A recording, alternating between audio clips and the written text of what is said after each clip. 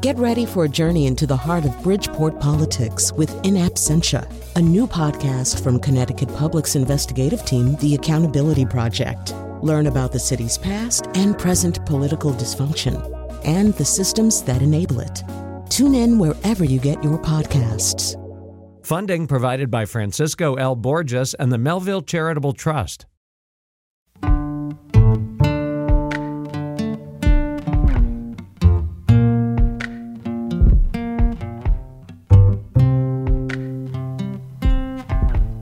This is Where We Live on Connecticut Public Radio. I'm Lucy Nalpathanchel.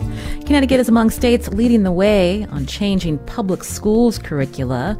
The change is meant to help students from different backgrounds better understand themselves and the communities that have been marginalized. The latest example is the passage of a bill by the General Assembly this month that adds Asian American and Pacific Islander studies to the state curriculum. Awaiting Governor Lamont's signature, it requires local and regional school boards to incorporate AAPI studies into lessons by the 2025 school year. Today, Where We Live, we talk about the grassroots efforts happening to support teachers incorporating these new lessons, and we learn how input from students and scholars are informing the work. Coming up, we hear from students and a teacher in Bridgeport who are studying Vietnamese American Thi Bui's graphic memoir, The Best We Could Do.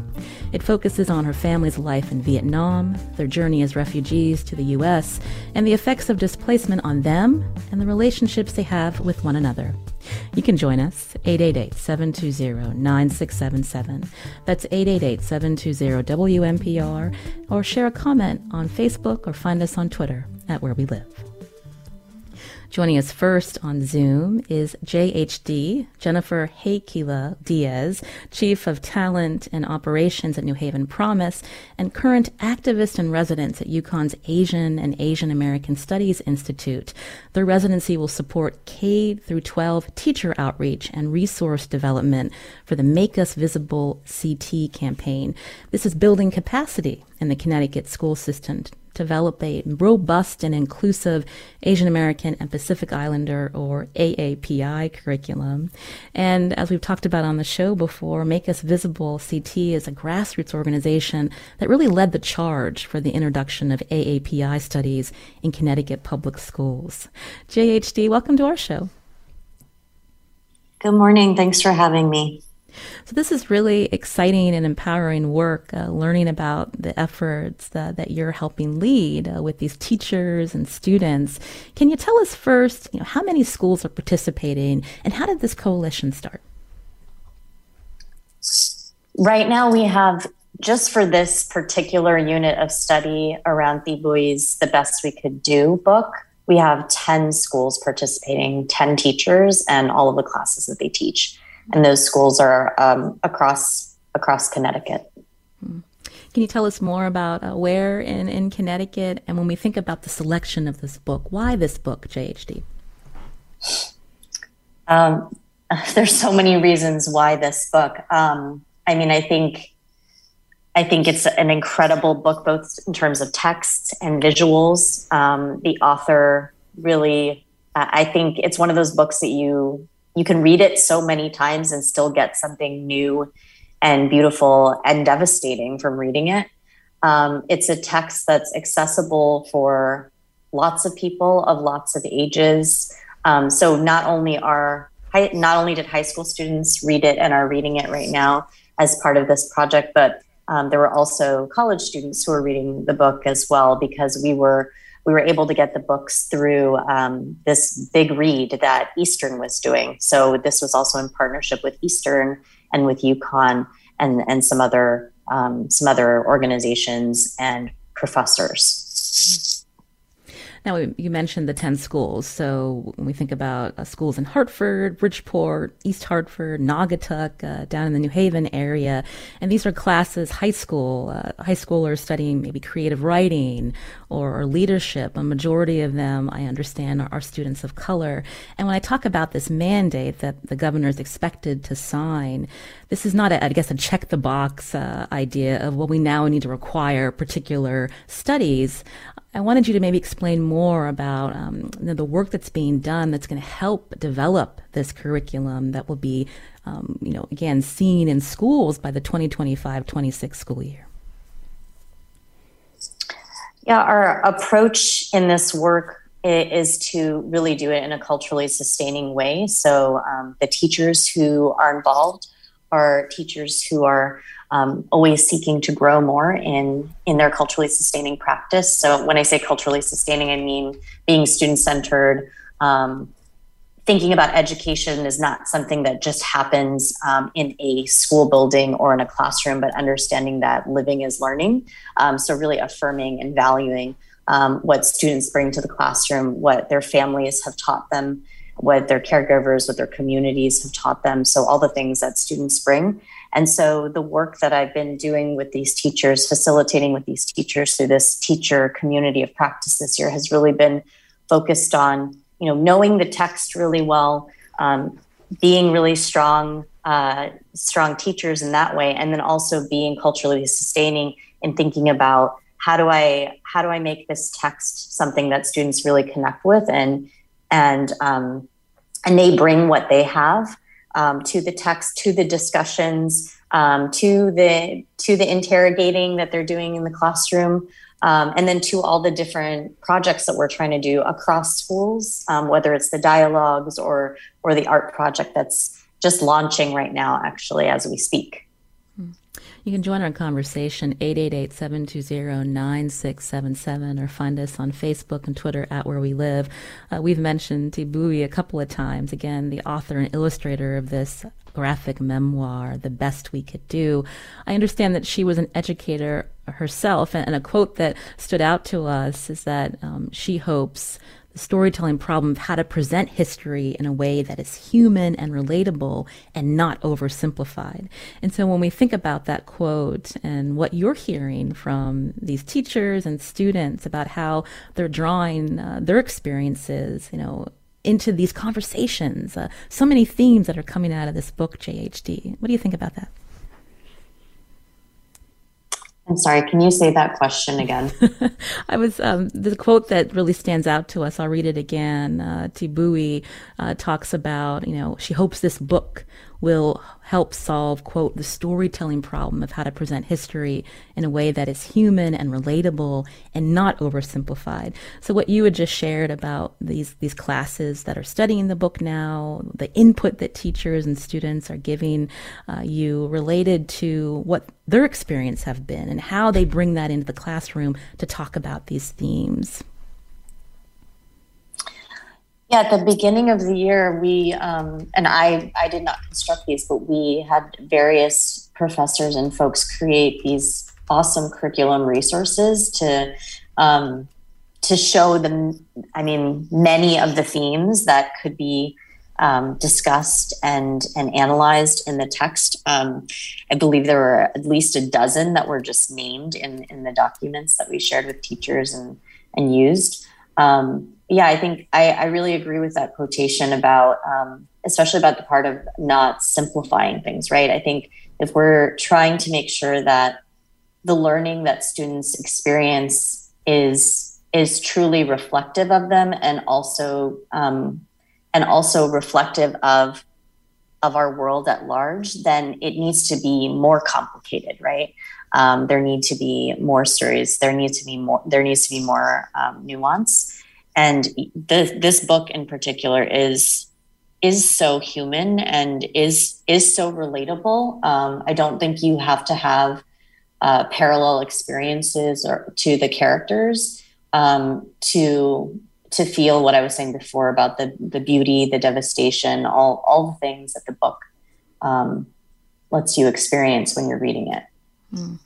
Yeah, I was thinking when I was reading this book, my parents were immigrants, not refugees, but even the question that Thi Bui raises about why she started this oral history, to find out more about her family's story, to maybe be able to develop more of a connection to her parents. And I was thinking about, the things that we learn or maybe ask ourselves about maybe our parents' upbringing, but those questions may not come to us until we ourselves are parents. And so I thought that was interesting, as you just mentioned, not necessarily having a parallel experience, but so many questions that this book raises, JHD.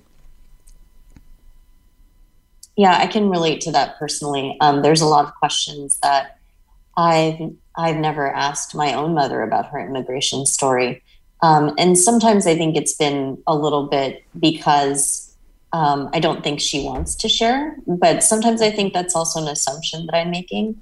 But yeah, I think the older I've gotten, I think one way I relate to the book too is through parenthood, right? So the older I've gotten, now as a parent of young children, I've started to, the questions never go away. You just have more and more questions the older you get, I think.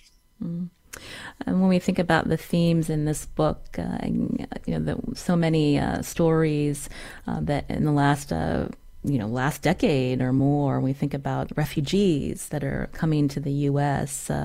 And they all have different experiences depending on the conflict that they're fleeing, but maybe helping students also develop empathy when they think about and examine these stories, JHD. So again, when we're talking about being culturally responsive, what are some of the discussions that you're hearing from teachers and students as they work through this book?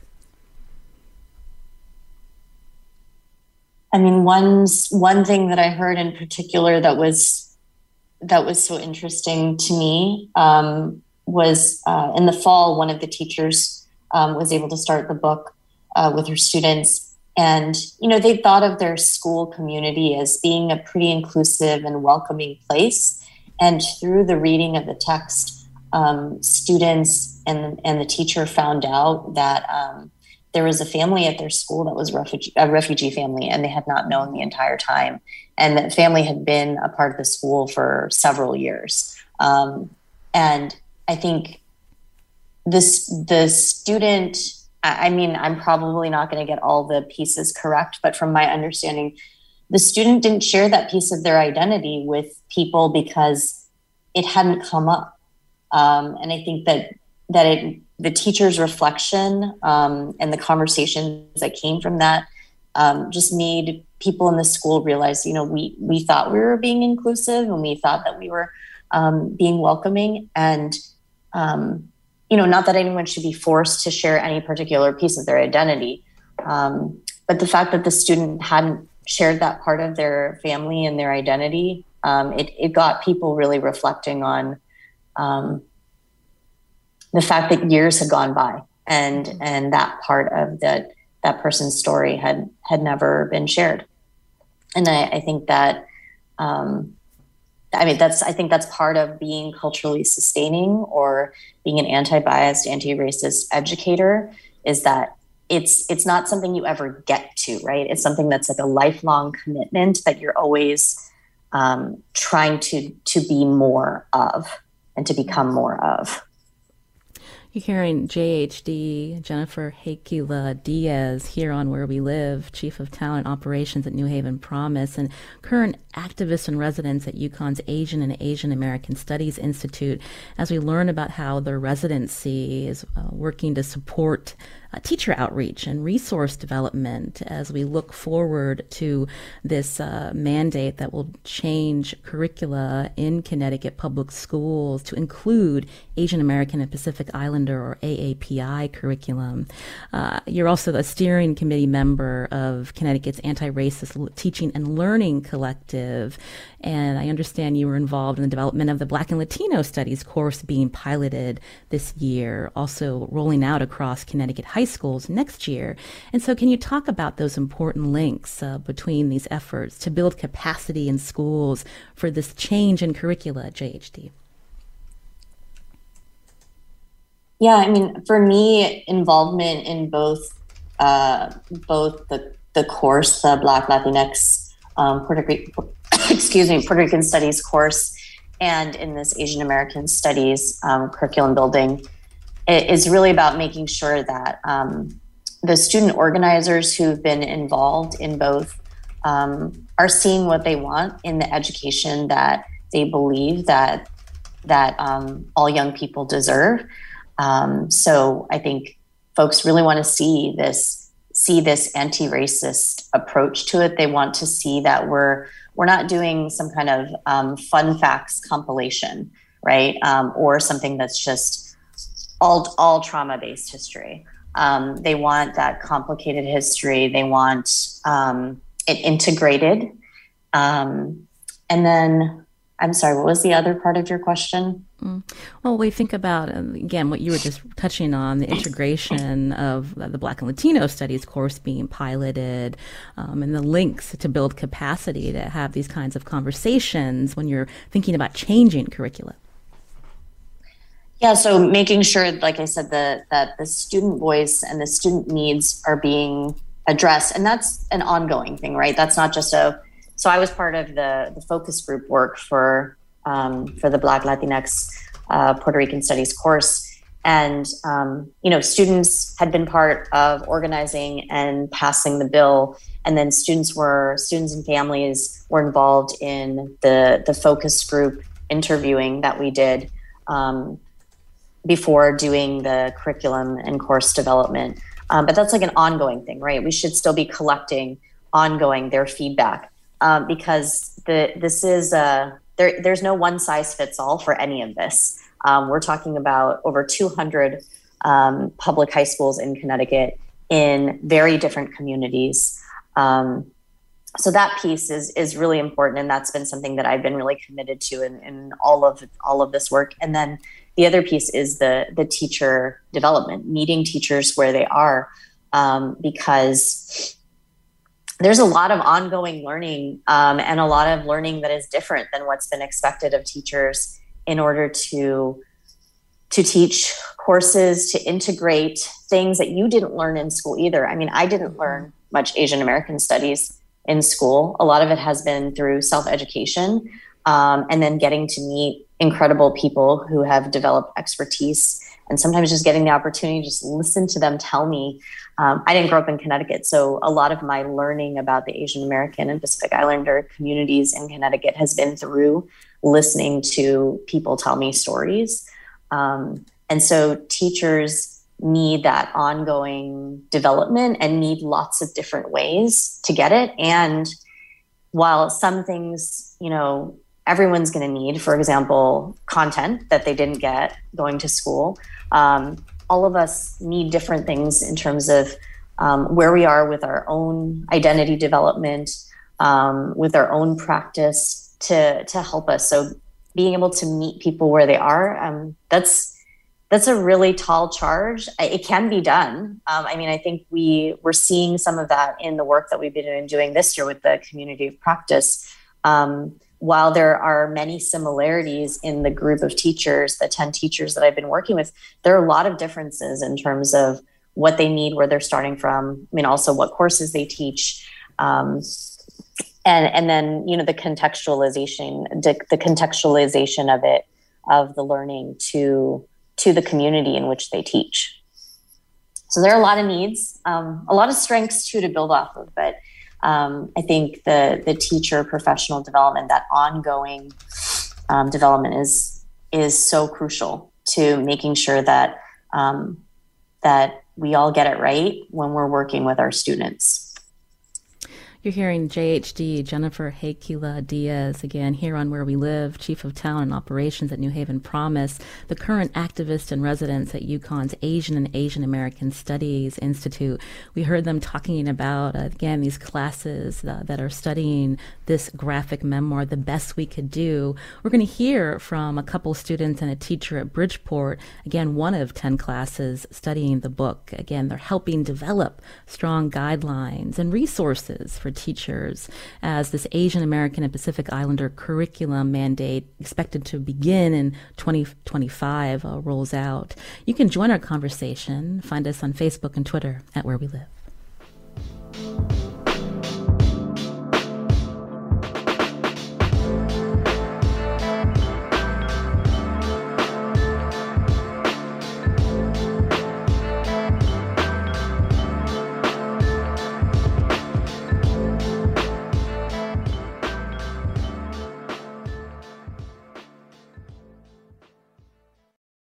Support for this podcast comes from Hartford Healthcare.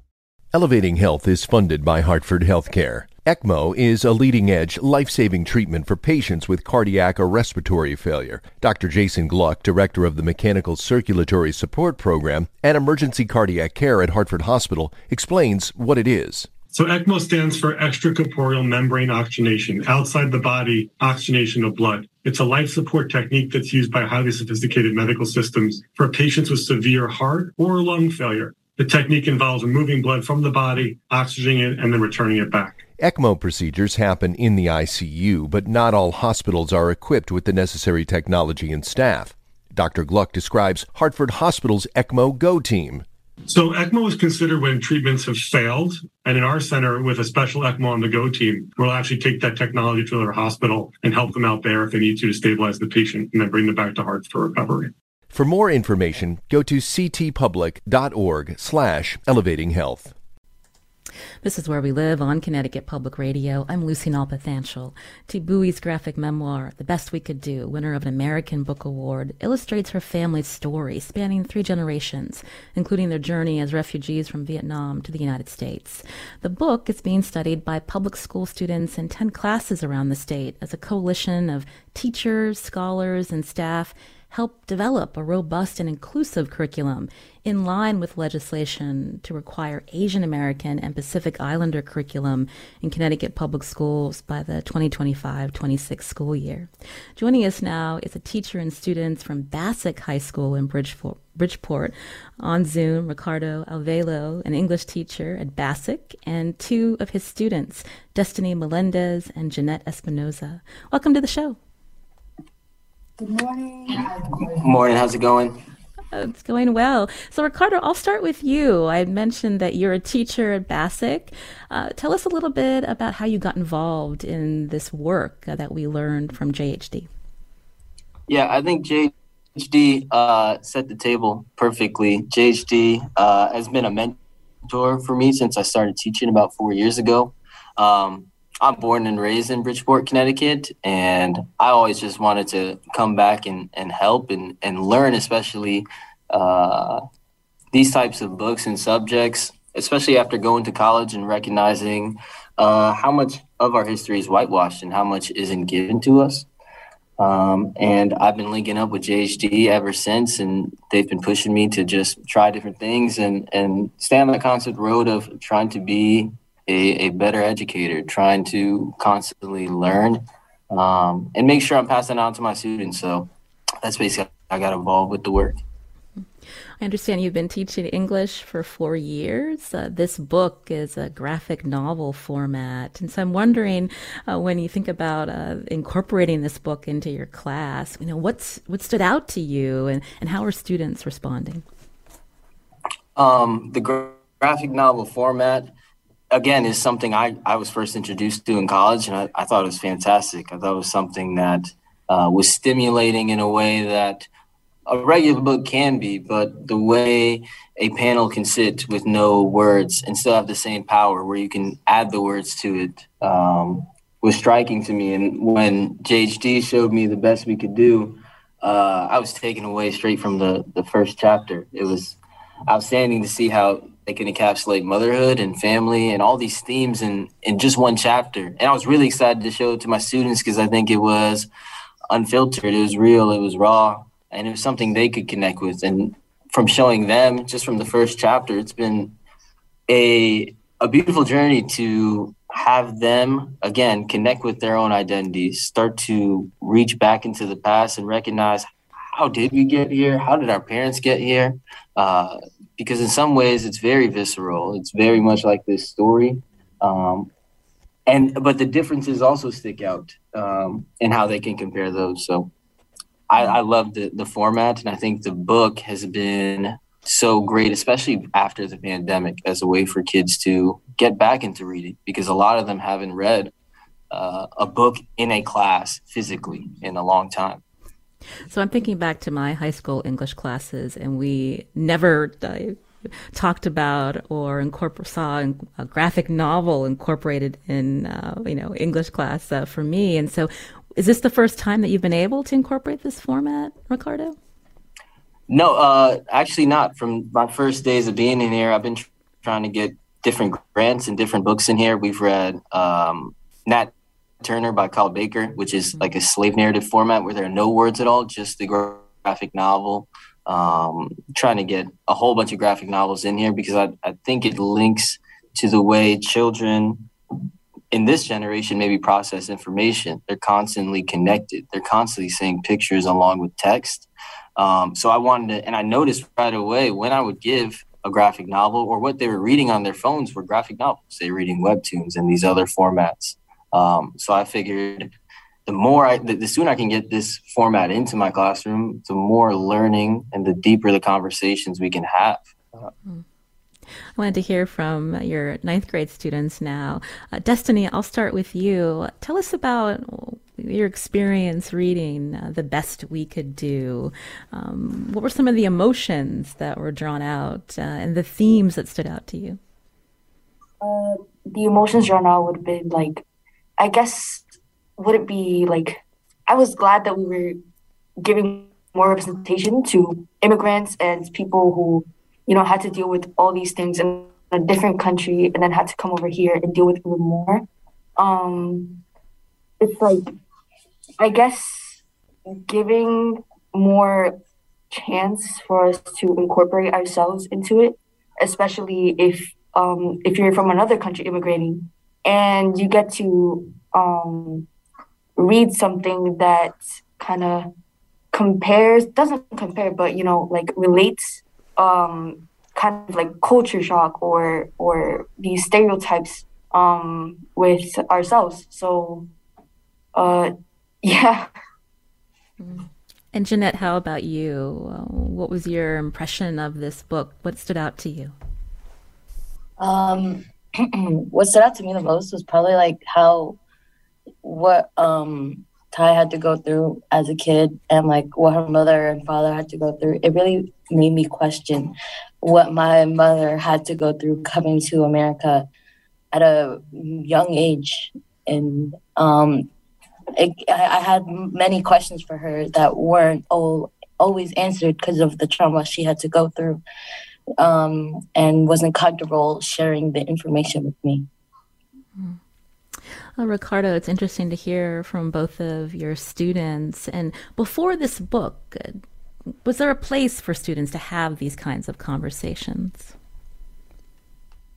Before this book, I think in my classroom, there were pockets where these conversations were being had. But I think the book really acted as a conduit to sustain the conversations. I think it was hard to create that depth where we would talk about maybe how trauma can affect somebody or what makes up a family in quick glimpses. But this book forced us to really, like Destiny and Jeanette mentioned, look back into our past and kind of confront things that we wouldn't normally, things that people try and sweep under the rug and don't want to talk about. Those hard conversations, I think this book helped us have those as a class and kind of like just grow as humans. JHD is still with us. JHD, could you explain just briefly? I understand that art is also part of this work after students have these kinds of important discussions in these classes. And so can you tell us more about how that'll be incorporated? Yes, I mean, I'm going to leave some of that to Caitlin, who I know is coming on later because she's the brilliant mind behind the options. But I think one of the main reasons we wanted art to be a really significant part of this experience is because, I mean, if you think about anti-bias, anti-racist education, if we're really trying to start with the young person and each young person and have them truly fulfill their potential, then we have to make sure that we go back to their most curious and creative selves. There is a creative in every single one of us. If you think about who we started as little people, I can't remember where I got this. It's a quotation, but I read it recently, and it just really encapsulates why art is so integral in learning and education, and specifically in anti-bias, anti-racist education. But it's this idea that, before we spoke sentences, we sang. Before we were able to write, we drew, we painted. Before we were walking, like as soon as we stood, we were bopping around and dancing, right? And so if we're really trying to get at the fundamental human, the curious, creative person in each of us, then we need to be using art as a part of all education. Jeanette, who's one of the ninth graders from Bassick High School, I understand you're an artist, and so when we hear about the way art will be incorporated into what you and your peers are learning about, I'm just wondering if you can talk a little bit more about some of the plans for the project you hope to work on. The project I'm hoping to work on is the one where we get to draw our parents as their younger selves, to understand what they had to go through growing up at a different place and then having to start all over again, coming to America or wherever besides their homeland. And I'm really excited to start on that art project to figure out how or what trauma my mother had to go through and be able to show that through art. Mm. Have you talked with your mom about, what you're learning around this book and your plans and this art project? What's her response, Jeanette? She was very curious all of a sudden of why I've started to ask about her past, why I'm so curious to know a lot more about her. And she's very excited to see what I'm going to be able to do with the art project around this book and about the past. Mm. Destiny, how about you? What are your plans for the art project? I also want to do something that Jenna is talking about, because I guess it kind of makes me less afraid to talk to my mom about her past, because it's been so normalized for her, and I get to kind of bring it up in a way that won't make it invasive. It's I guess I get to know my mom I get to know her more, and maybe it will break down a barrier between us, and maybe get rid of some arguments, or I get to see why she does this or that.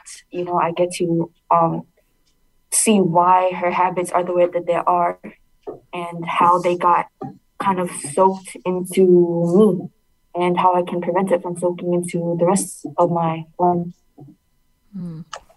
Ricardo, you're still with us. Ricardo Avelo, an English teacher at Bassick High School. As you hear your students describe, some of the projects they hope to embark on, the questions they're asking about themselves, as well as the conversations they're having with a parent, how do you feel?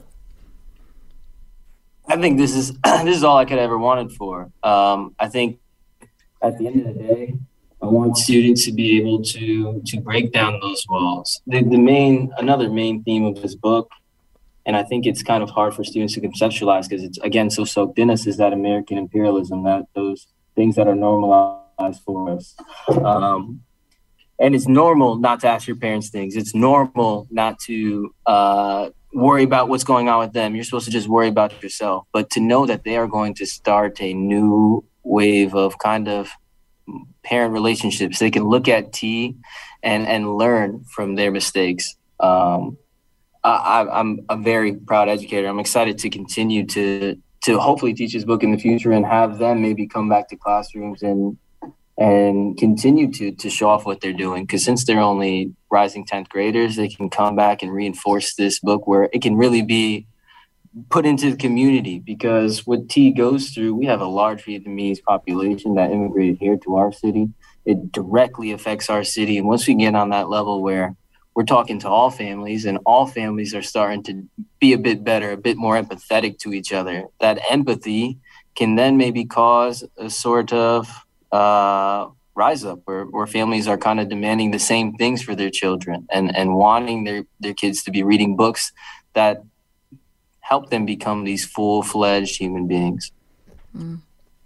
JHD again is still with us. Jennifer Hakela Diaz, who is the current activist in residence at UConn's Asian and Asian American Studies Institutes. Hearing Ricardo and the students talk, this is really powerful. Is this what it means to be culturally responsive, the work that they're doing? Yeah, I mean, a quotation from Dr. Gloria Ladson-Billings, who coined culturally relevant pedagogy, which is the foundation of so much about what Ricardo and I are talking about in terms of education, is we teach what we love, right? So if we truly love all of our children, and if we truly love truth, then we have to commit to working with, not doing things to, not doing things for, but working with our young people, with their families, and the many communities that they're a part of, and really see that power that our young people have. We don't need to give them it; they have it, and really let them lead the way, because they really are the ones we've been waiting for. Mm-hmm. Professional development and resources, again, part of the work this coalition is focusing on. I wanted to bring up that one of the other classes studying this book, I believe, is in Naugatuck. English teacher Keith Fowler shared that after reading this book in class, it prompted him to research his grandfather's role in the Navy during the Vietnam War and his uncle's estrangement after being a conscientious objector. What's your response to that anecdote?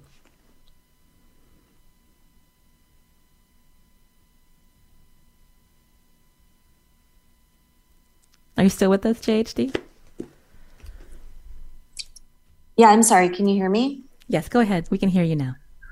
Yeah, I mean, I think Keith, another really brilliant educator, I think that this is the self-work that teachers need to do, right? We need to spend the time on our own awareness and analysis of our own history, getting to know it really well and how it intersects with all the other histories that make up the history of our country and our world. And I think that anecdote just shows that it's not really an isolated anecdote. Like that's how Keith is as a teacher. He's always thinking more and more deeply about what he's doing with the students and why it matters. And so this work is being done again through this coalition, but on an even higher level of curriculum planning. The State Department of Education's creating this new set of social studies standards that's going to roll out, I believe, next fall. And so again, when we think about how all this work is going to be used together again to inform this mandate in 2025, what are the next steps from your perspective, JHD? Well, we're not, while we're wrapping up an academic year and people are wrapping up these 10 different units and 10 different courses in 10 different schools across Connecticut, it's not an end, right? Because like Ricardo mentioned, some of these very same teachers are going to take what they did this year and improve upon it next year and change it up for the young people that are in their classrooms, right? And then we have other teachers who couldn't join us this year who really want to be a part of it next year. And this is just for one novel and one unit, right? So the fact, though, that we're going to have so many iterations that are going to continue to be changed up to be the best version of the unit for the students that are in the room that particular year is really exciting, because it just shows that teachers, when you support them, can really do the work with students to co-create the type of learning that all of our students deserve, and giving them some autonomy to do that work with students. It's, I believe, the way we need to go in order to ensure that every student gets what they deserve. So in terms of next steps, there's those natural next steps just around this unit. I was actually, my big co-conspirator in this is, of course, Professor Jason Chang from UConn. And we were just talking yesterday about next steps. Is it working on other units at the K-8 level?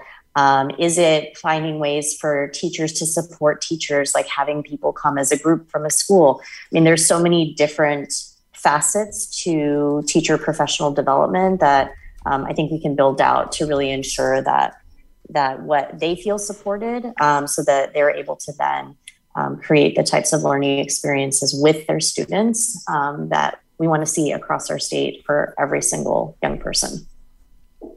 I want to take time to thank Ricardo Alvelo, again, an English teacher at Bassick High School in Bridgeport, and his students, Destiny Melendez and Jeanette Espinoza. Thank you so much for coming on the show. Thank you. Thank you. We're going to keep talking to JHD Jennifer Hekila Diaz. And coming up after the break, we're going to hear from a local artist working with these students. You can join us too. Find us on Facebook and Twitter at Where We Live.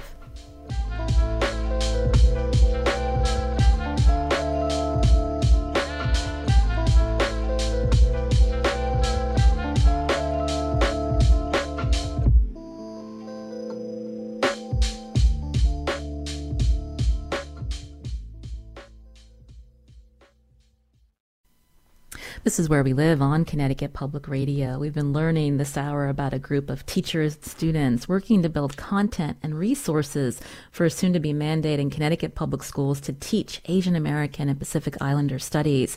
The students have been reading Tibui's book, The Best We Could Do, and they'll have the opportunity to work with local artists to help them process the book through art making. One of those artists is joining us now on Zoom, Caitlin Tan Fong, based in New Haven, who also grew up in Connecticut. Caitlin is a multimedia artist and art educator. Welcome to our show. Good morning. Thank you for having me. So what's your approach to art making? And when I say you're an art educator, what really speaks to you and, drew you to this project that we've been learning about all hour? Oh, wow. Where to start? Echoing what JHD said earlier about why art, why is art the vehicle, especially for this project and with anti-racist, anti-bias practices. I think about how art is what makes us human.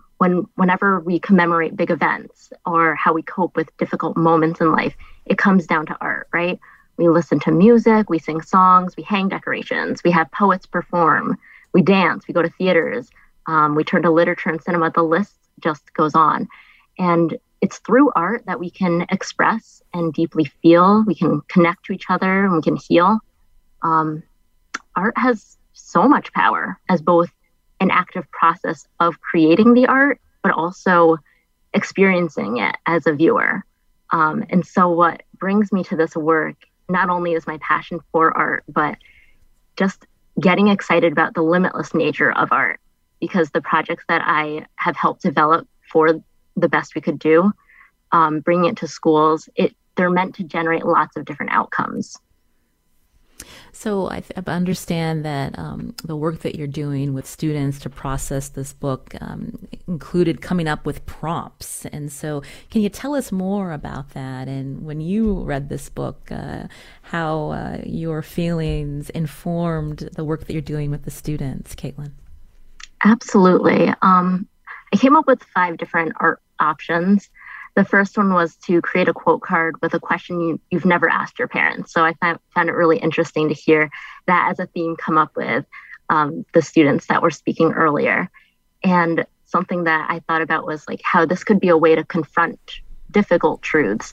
And I was inspired by the post-secret format of creating or collaging images and just focusing on a question that could possibly create a connection with their parents or another caretaker in their life and potentially embolden or inspire them to ask the question.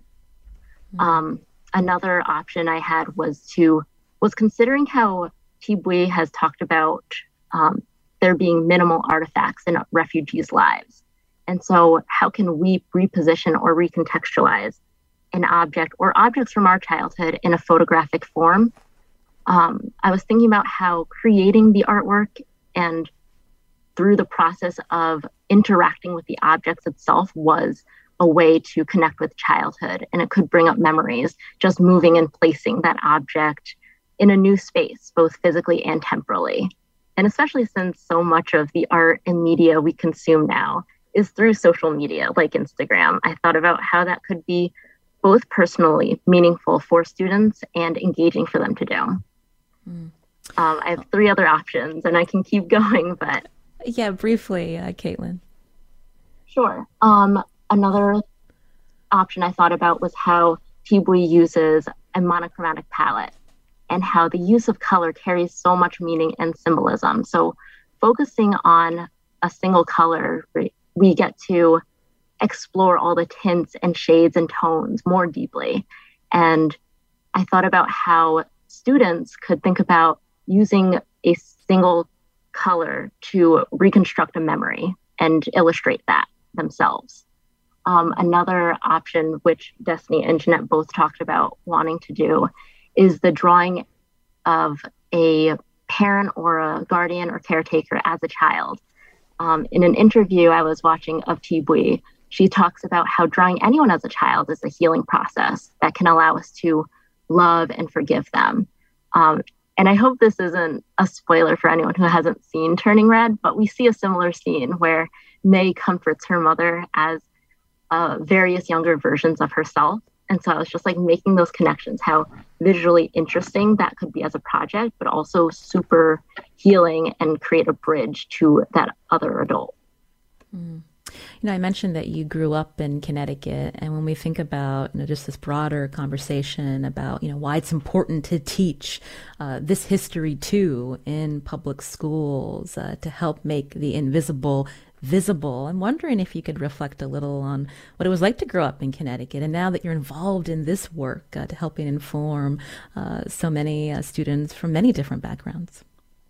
Yes, definitely. As an Asian American educator, right, I didn't grow up with a lot of people who looked like me. And it wasn't until, so I had my first teacher of color in middle school. And then I had my first Black teacher in high school, my senior year. And so as a teacher of color myself, right, I feel so honored and blessed to be in the position I'm in. To be one of the first educational experiences that my students have is so magical.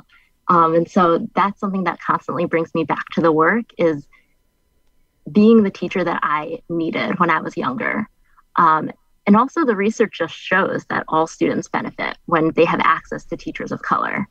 So that's something that really excites me as a person of color in the position I'm in, but also just the work that we're doing to bring these histories and narratives to light.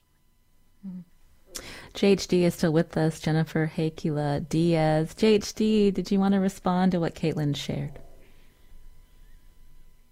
Oh, she shared so many things. Which part? I've had the fortune of working with Caitlin on different things for a few years now. And she's just so thoughtful, even just like listening to her describe the projects again and make that connection to Turning Red. Because when she was telling me, here's what I think we could have the teachers do with their students, she didn't mention that. So I don't know if, Caitlin, you would watch Turning Red since that like meeting we had a while ago about the different options. But that right there is, yes, like that comment right there is going to stay with me for a really long time, because and I had that experience when I watched Turning Red too. And I just did I didn't make the connection quite to that degree till you just said it. So yeah, is there a particular part you would like me to respond to? Because all of it, this is why I said she was brilliant before. I'm so fortunate to get to work with Caitlin, Ricardo, Keith, and all the other teachers that are a part of this project, because each of them brings so many things, and they just keep bringing it every time that we meet and talk about what we're trying to do with students. We've run out of time, but it's been a pleasure to learn about this work. Again, JHD, Chief of Talent Operations at New Haven Promise, co-founder of AAPI New Haven, and the current activist in residence at UConn's Asian and Asian American Studies Institute. We're hearing that the governor will be signing this legislation requiring AAPI studies by the 2025-26 school year. So another update, hopefully in the next few months, about the work that's being done. Thank you for your time today. Thank you. And also thank you to Caitlin Tan Fung, a multimedia artist here based in New Haven. Today's show produced by Katie Pellico. We'll be back tomorrow.